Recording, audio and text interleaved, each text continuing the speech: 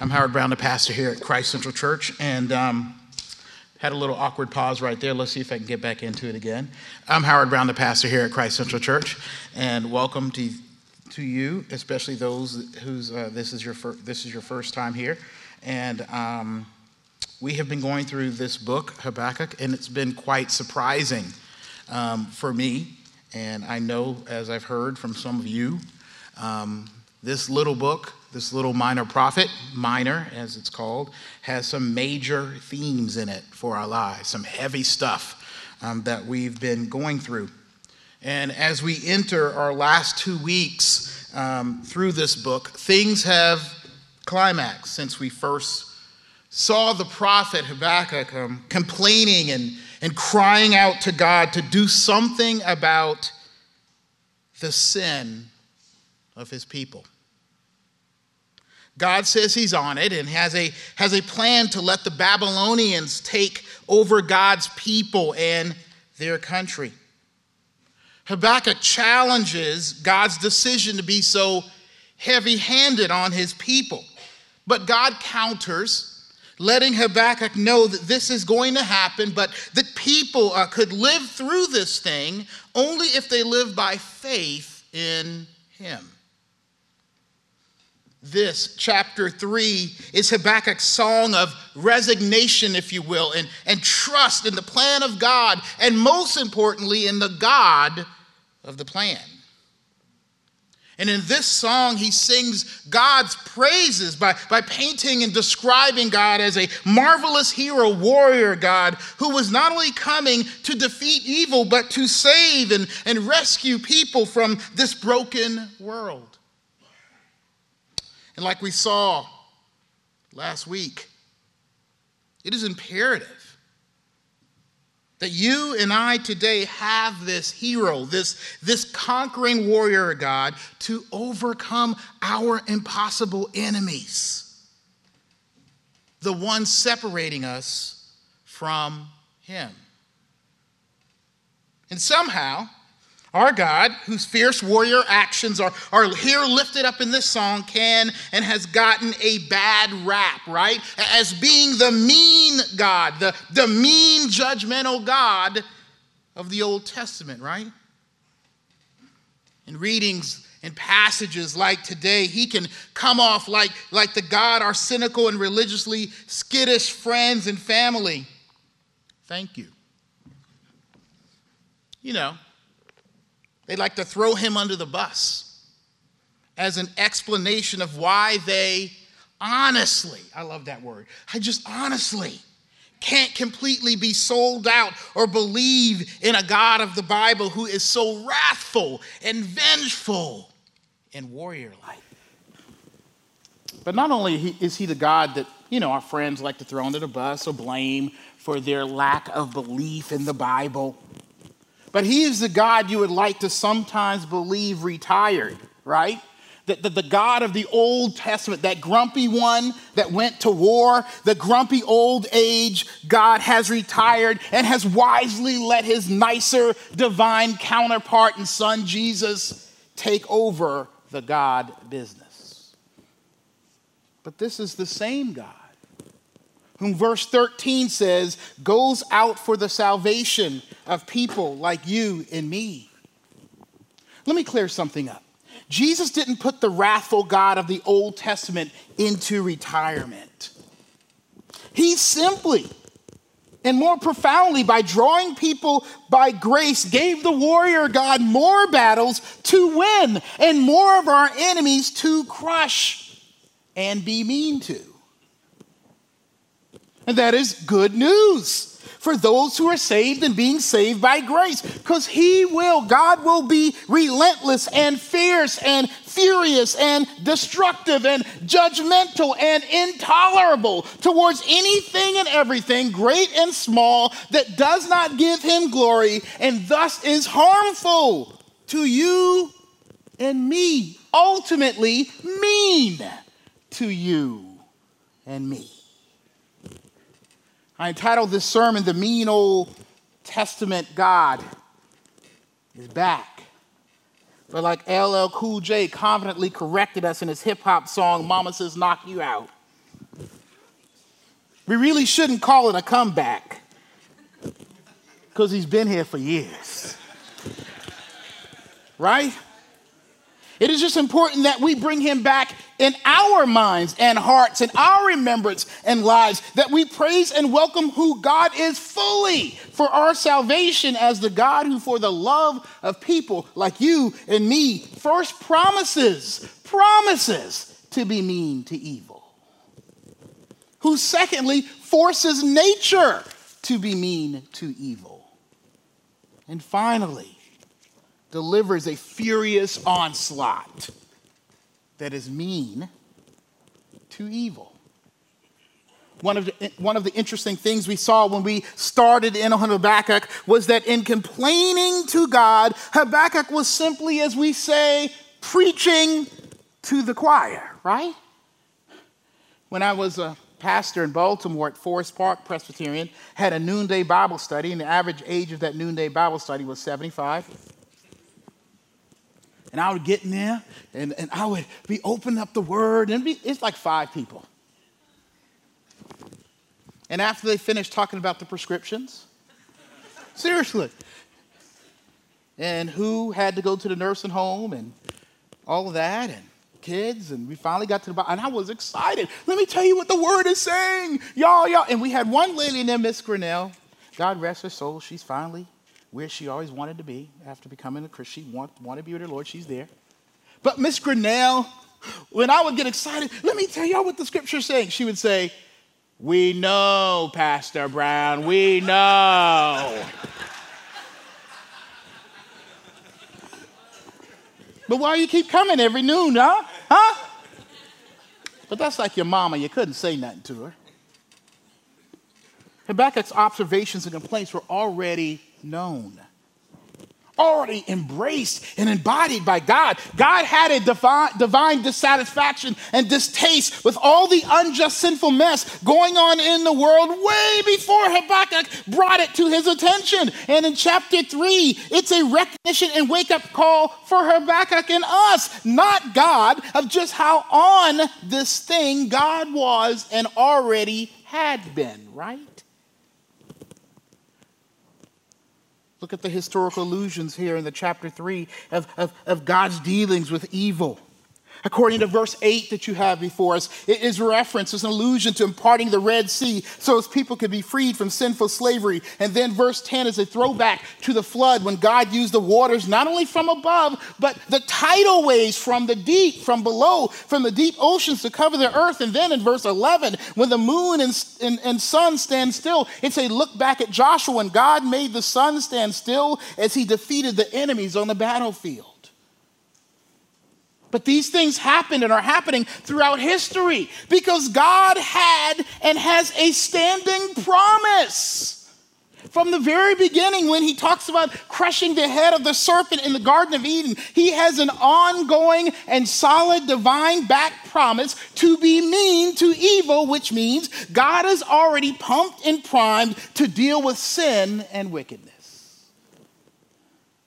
I'm going to take another shot at review of what we saw last week in verse 8.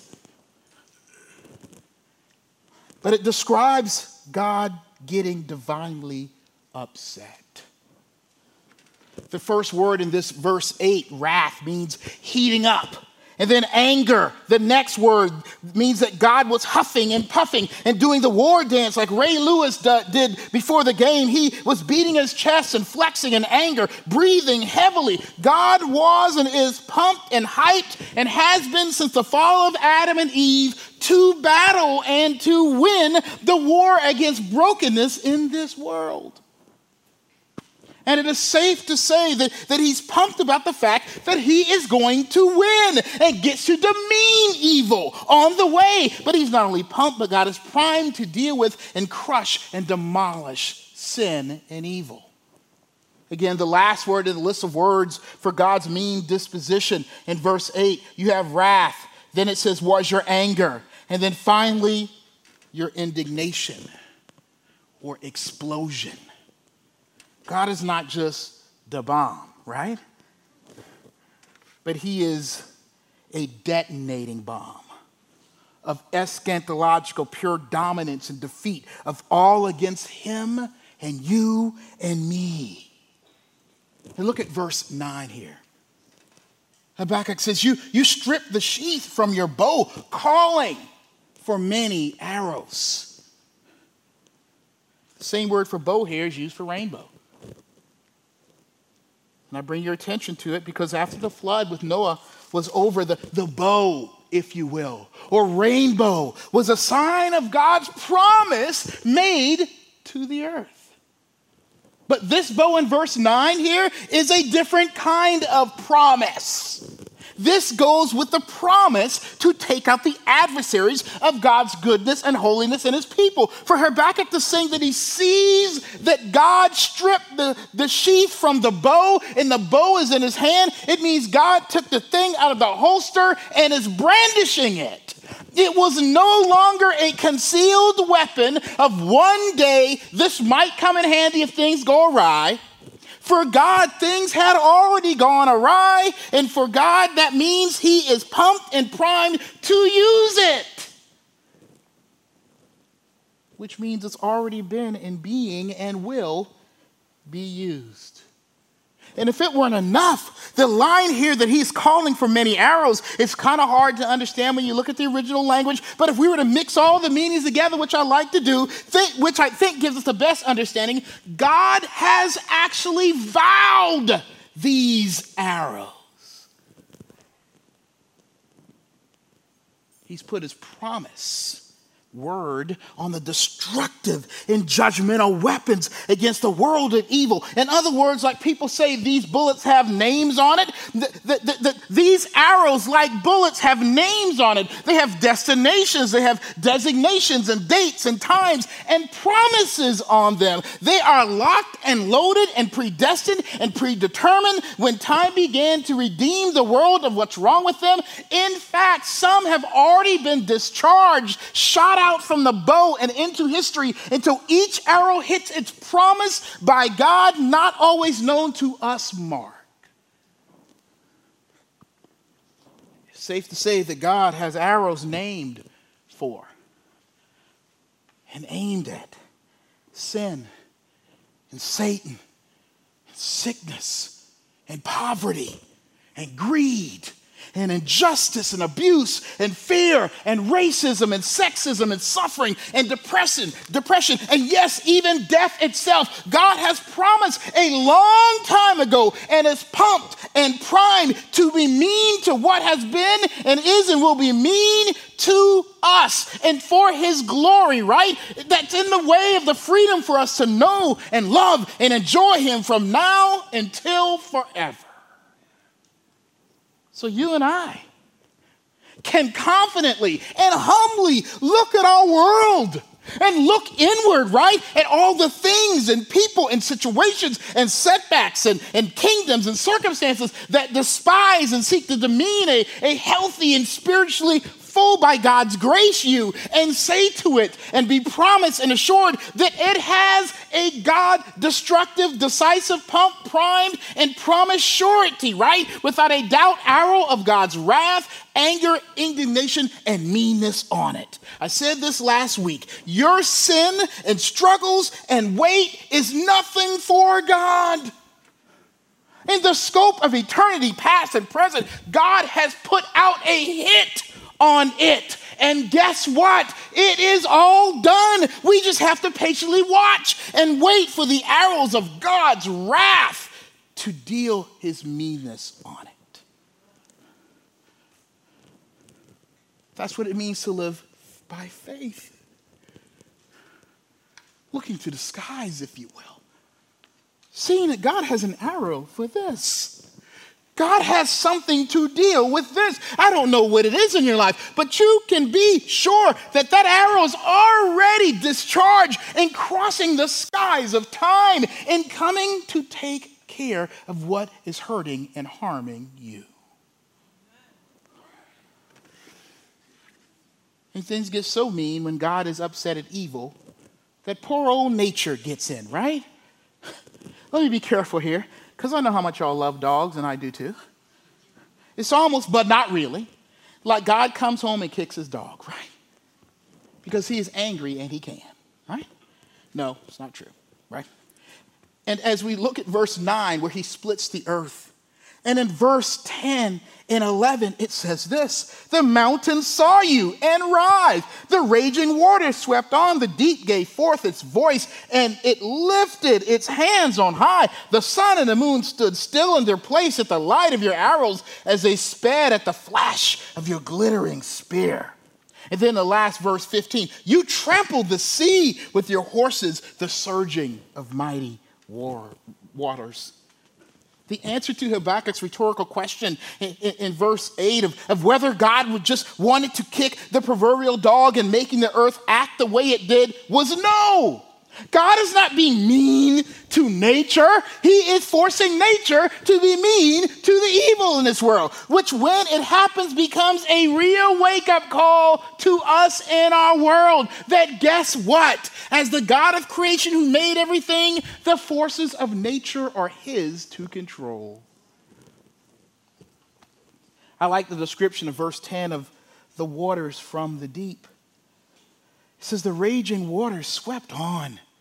And it said the deep gave forth its voice and lifted its hands on high. And of course, you kind of have the raging waters, the tidal waves that are mile high tidal waves coming on the earth, coming from the deep part of the world to cover the land. You know what they signify? They lift their voices, their hands to God. They worship God. They're signifying that he is their ruler and they do what he says. And then the moon and the sun, the so-called rulers of day and night, stop and bow down and let God go first through as the true light and ruler of the earth that they get their power from. And from all we see in ancient history is that the fallen world and its people stand against God, right? Believing that somehow along, the world and all in it, and they're living or not is somehow under their control, that they could be as bad as they wanted to be because they had the world in their hands. Remember Scarface? The world is mine. Okay, anyway. But they even had puppet gods to do play worship with that would say improved and gave them the right to live foul before God and be oppressive and cruel to others, using nature to do it and even be cruel to nature. But God wants nature freed from evil to follow him in his plan to do good. You ever seen those repo shows on TV? I don't really watch them, but I watch a couple. Because the repo people are real interesting people. Sometimes just like something bad happened to somebody else. Y'all evil. Y'all know. You'd be like, your car got taken, But they can be so heart-wrenching and mean sometimes, right? Imagine someone goes out to go to work or leave work or go out on a date. That's the worst with your girl, right? Come on, girl, I got a new car. And there's a pickup truck, right? A tow truck, rather. And it is at that moment that they realize the car they so-called own really belongs to and is a property of the bank. That if the relationship is abused or forsaken or lost or not paying, the bank will take it back. Surprise. This is the mean surprise to the proud and in charge and a metaphorical mountains and hills and rulers and the rich who misuse the poor as described in verse 14, that laugh when they do it and rejoice when they treat people badly. That guess what? All the things and stuff that you think you build your life for and around, whether it is a mountain that you worship a false god on or a mountain of a person or personality, even if it's yourself who you worship or has been oppressive, God will make sure it or them are repossessed by the one who actually owns it. He will cause our sense of wealth and worth and power and upward mobility and foundations of life life of fine living and flourishing by God to break down and fall apart and move out and be towed away out of your control and under his without your asking or expectation. One day the world's going to come out thinking it's in control, and control will be gone. And it makes sense in our world. All economic, political, governmental, popular, technological, scientific systems, some of our sports and entertainment or intellectual leaders that seek to control and harness and get greedy off and self-sufficient apart from God in natural ways. Either they can run fast or catch something, or maybe they're really funny, or maybe they just got a lot of money or whatever. God will cause those things to fail in ways that make us say with wonder, wow, what happened? Who's really in control here? Who really can be trusted? What really can be trusted? And God has taken financial systems, and it hits us the worst, like he did in this country back in the 30s, and even back in 2008. Oh, the real estate market. Oh, property, dirt, right? Dirt in the right part of the city. You thought it was yours. We thought it was ours, right? All the bigwigs thought it was theirs to build a big life on. Oh, we got dirt over here and dirt over here. And over here, we actually throwing dirt on some people and burying them. But we rich. And God took his dirt back. And God took his finger and he popped the bubble. Pop. God will call it up and mix it up and make things fall, make nature and our natural creations fail and fall apart in and fall in and on and destroy and consume an evil world that thought it was and had everything they needed to keep feeling and acting secure and happy and self-centered and oppressive and evil and oppressed and opposed to God's glory and plan. It was like the evil world looked up to God and the knowledge of God and said, we got the rivers and the sun and the moon, and they are making us rich and powerful, and we don't need you, God. And God is like the sun and the moon. Y'all stop for a minute. Rivers, worship me, and come on, and seas, come on and make a tidal wave. And now they will be used to wreck and confuse and frustrate the world. I will take all your means away and actually turn them against you to be mean to you.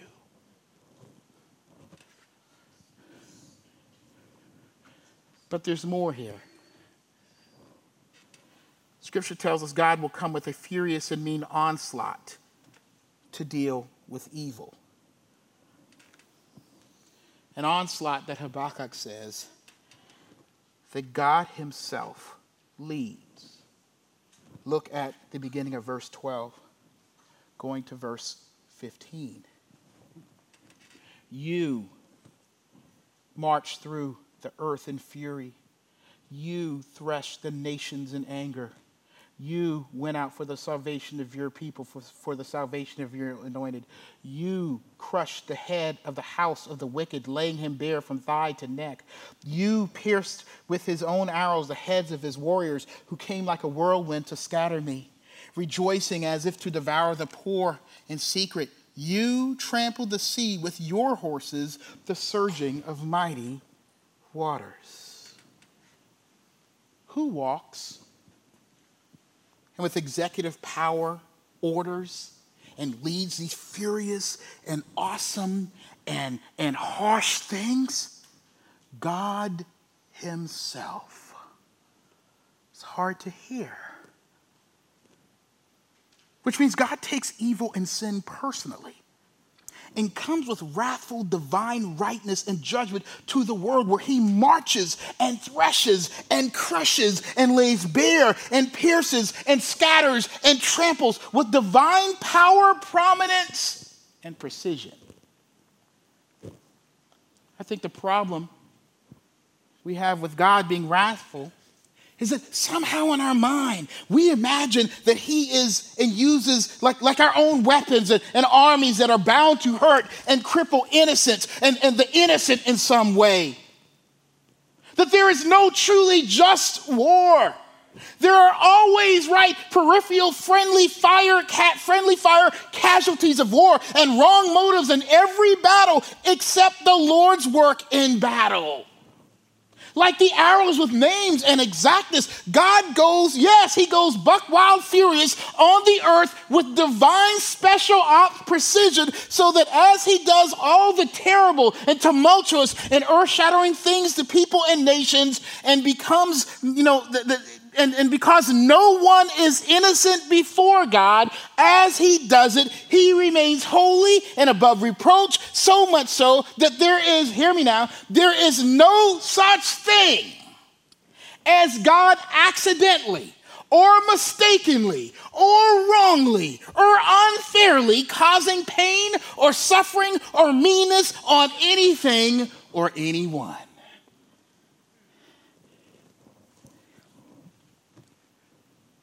God does it, it's right.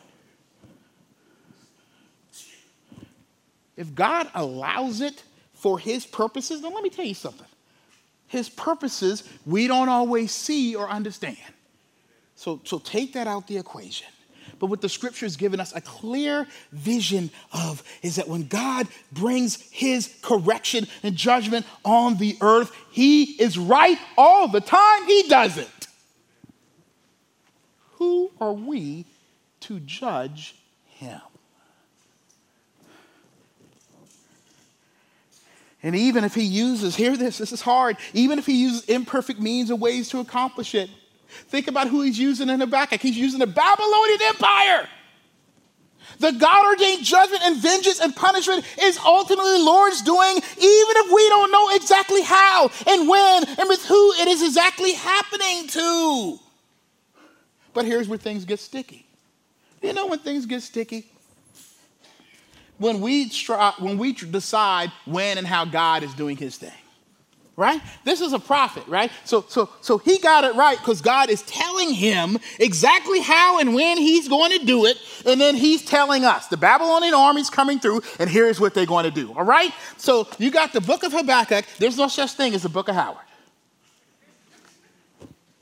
But we, with prophetic surety, from our human perspective, that war or that disease or that natural disaster was the wrath of God for this thing, right? We can't say and be sure of that. We can't be sure that God is personally in charge of divine and holy. We can be sure, rather, that God is personally in charge of divine and holy onslaught of sin, Satan, and evil in the world, and that sometimes his weapons of choice are natural disasters, and like this case, evil armies and people. Okay, we're going to get through the hard part. I even made the baby cry. But there's hope. God is in control of dealing with the brokenness of this world, and he is not playing around. He is leading and bringing with his own hands and feet and mouth, bringing a holy and decisive onslaught of divine wrath on all that's wrong. Logically, only a holy God himself can or even lead such an onslaught. Only God himself can be responsible for that kind of final and absolute judgment, and the God of the Bible alone is a warrior, commander-in-chief, righteous, powerful, and pure enough to do it. He leads it. You know why? Because you and I will not. No, you won't. And you cannot and have not led the charge well enough or at all enough to deal with the world's suffering and brokenness. We are just not that good.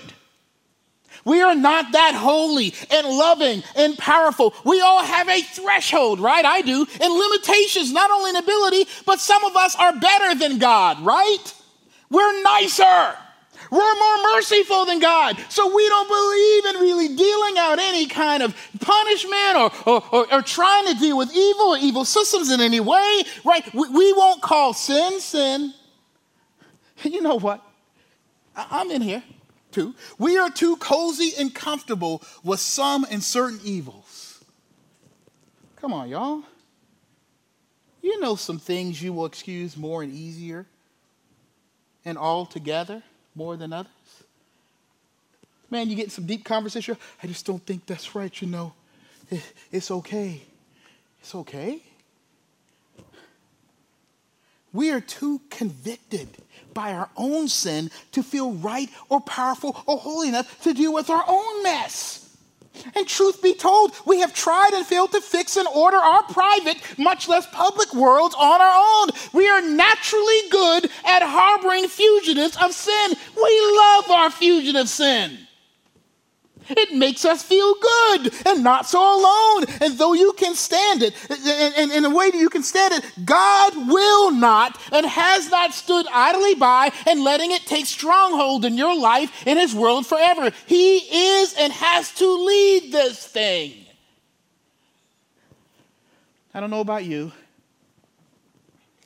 but many times I'm too afraid, too conquered, too consumed by things, sometimes too shamed by my own sin to be mean or strong enough against the mess in my own life. I need a God who will lead with fury against all that is eating my soul, against all that is eating my relation with him and clouding you from seeing his love and grace and glory together. And God knows that. So he leads the way and we follow. And we get brave, right? And we gain steam, and we should gain faith after God has cleared the way of the mountains and hills and fierce fires and waves and physical and spiritual and emotional forces in our lives and world. We basically get to live in and off of the spoils of God's leading. This reminds me what verse 5 said about God. You don't have it in your reading today. It says, pestilence leads the way, but a plague follows God. And it means that after God has gone through leading an onslaught, he leaves an onslaught. Look at verse 13 with me. You went out for the salvation of your people, for the salvation of your anointed. You crushed the head of the wicked, laying him bare from thigh to neck. A lot of interpretive possibilities for this one, but let me simply explain it this way. The thing about the thigh to the neck is an allusion to a house whose roof and foundation have been taken away. A house where it is only a matter of time before the walls and the structure fall in on itself. It is also a picture of a headless and legless bust, right? That God has come and cut the head and feet off of, like some of those Italian ruined sculptures, right? And then look at verse 14, what it says. You pierced with his own arrows the head of his warriors who came like a whirlwind to scatter me, rejoicing as if to devour the poor in secret. Interesting way of putting it. God leaves evil, those who have mistreated the poor and ignored God's truth, without any leadership. The head is gone, right? He's turned the light off and leaves the evil kingdoms and institutions and philosophies to like a house without a roof and foundation to fall in and collapse on itself under its own weight. This is an army without a head or leader who in confusion kills and fights each other in the dark and ends themselves. The God who leads the onslaught leaves evil in a mean state of onslaught. For God to leave a headless, legless, stump, and roofless and foundationless house and turned on itself enemy means this. God has already defeated the enemy. And he leaves an unwinding onslaught. Which also means that the enemies of God and you and me are flexing and acting out with no real power, with no head or authority or hope, and with no standing. They have been decapitated and crippled by God to be self-destructive, to create their own bubble, to use their own godless product and overdose, to play like and with fire to only get burned. When God comes through history with wrath, he leaves and is left an injured, fallen foe. He is letting evil be evil, and it is not a passive act. The Bible says God is piercing them with their own arrows. So I do watch Walking Dead. How did he transition to that? And there is a episode called Tainted Meat. Yeah, it's about to get real cruel in here for a minute. So there's a group of people, because the world's like in post-modern fall apart, like because everybody's turned into zombies. So it's a group of people who decide the best way to live is get people and eat them. Yeah, cannibals. And so they get one guy and they eat his leg, right? Part of it. And they kind of taunt him. Like, ha, we ate you. We got you. You thought you'd get away. And he kind of pulls his shirt down and he says, I've been bitten by a zombie. You've eaten tainted meat. Ha, ha, ha, ha. He starts laughing. What's this got to do with me talking about today? I don't know. I thought it was just a good illustration. No. It starts this. God has allowed the world, when it mistreats the poor, when it takes advantage of people and the oppressed, to eat tainted meat. To begin to be a group of people who feast on each other's sins in such a way what they are self-destructive. But this is not all depressing news. Mean for sure, but not only depressing. Look at the end of this meanness, and it's the same as last week. Again, look at verse 13. You went out for the salvation of your people, for the salvation of your anointed. The salvation of his anointed means and points ultimately to Jesus coming the first and last time. And so when Jesus called the Savior of the world, it meant that Jesus, though all shy looking and painted and portrayed and lovingly walking the earth, he's always standing like this, looking all with the lamb in his hand, as he was saving a lost sheep and saving his people. Understand, when Jesus came, he was pumped and primed with the promise to crush the head of a certain serpent, defeat sin and brokenness in this world, and deal a mean and finalizing blow to evil. Do you know what happened on the cross?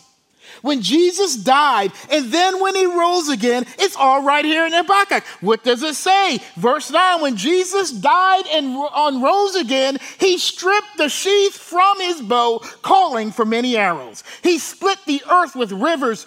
The mountains saw you and writhed. The raging waters swept on. The deep gave forth its voice, and it lifted its hands on high. The sun and moon stood still in their place, and at the light of your arrows they sped, at the flash of their glittering spear. You marched through the earth with fury. You threshed the nations in anger. You went out for the salvation of your people, for the salvation of your anointed. You crushed the head of the house of the wicked, laying him bare from thigh to neck. Jesus.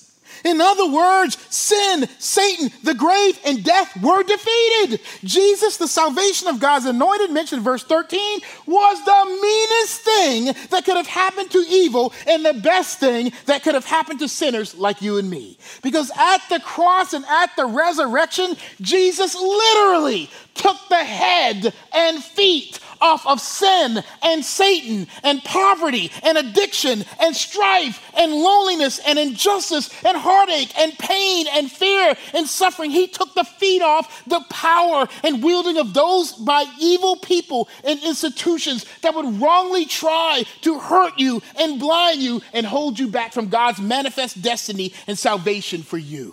And you know what is truly remaining? And what we are feeling and complaining about and suffering right now? Simply the writhing and inner fighting vortex of what is left of evil. Evil is like a snake with its head cut off, with the mouth still moving and the tail swinging around. You and I are simply hearing the sound of God's enemies destroying themselves. What you feel and experience in this world sometimes is simply the sound and rumbling, and if you're close enough, the pains of mountains crumbling. What is the scripture saying? Jesus has finished, and he has dealt a mean and meaningful blow to this broken world, and it will not and cannot recover. It can only be redeemed. And it gives a whole new meaning to that sweet, cute, harmless cross you wear on your neck. I told you guys this before. If you go in my office, there's a stick cross. I remember Harrison Clark made it. Put some scotch tape with some branches from the yard. Pretty creative kid. I'm like, oh, Clark, you made Daddy a cross? And I held it. He said, no, Daddy. It's a sword.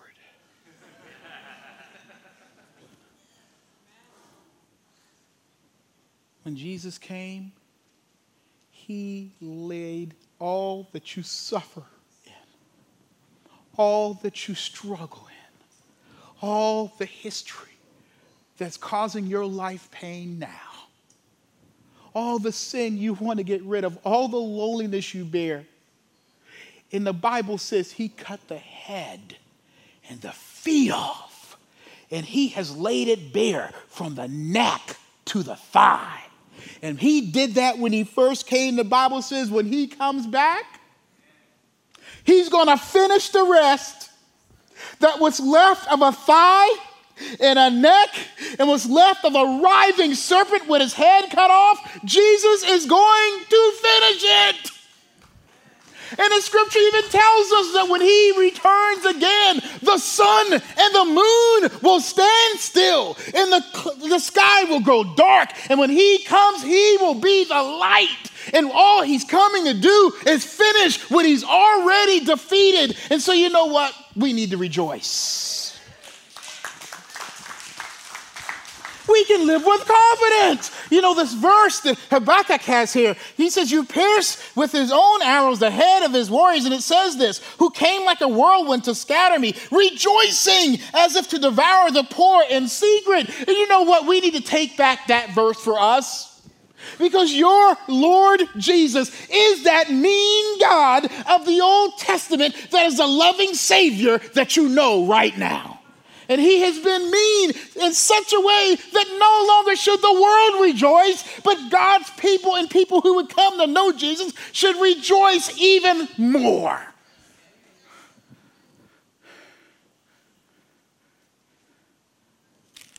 It is time today that we do a victory dance and sing a victory song, not because things aren't bad or evil or struggle, but because the mean Old Testament God of the Bible is none other than our Lord Jesus Christ. God come and went and returning in the flesh for the salvation of broken and once broken on oppressed sinners like you and me.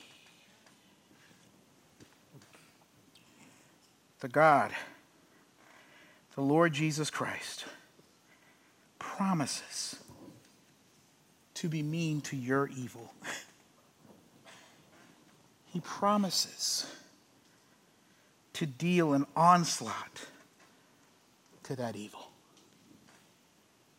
He promises that it's defeated. Let's pray. Heavenly Father, we thank you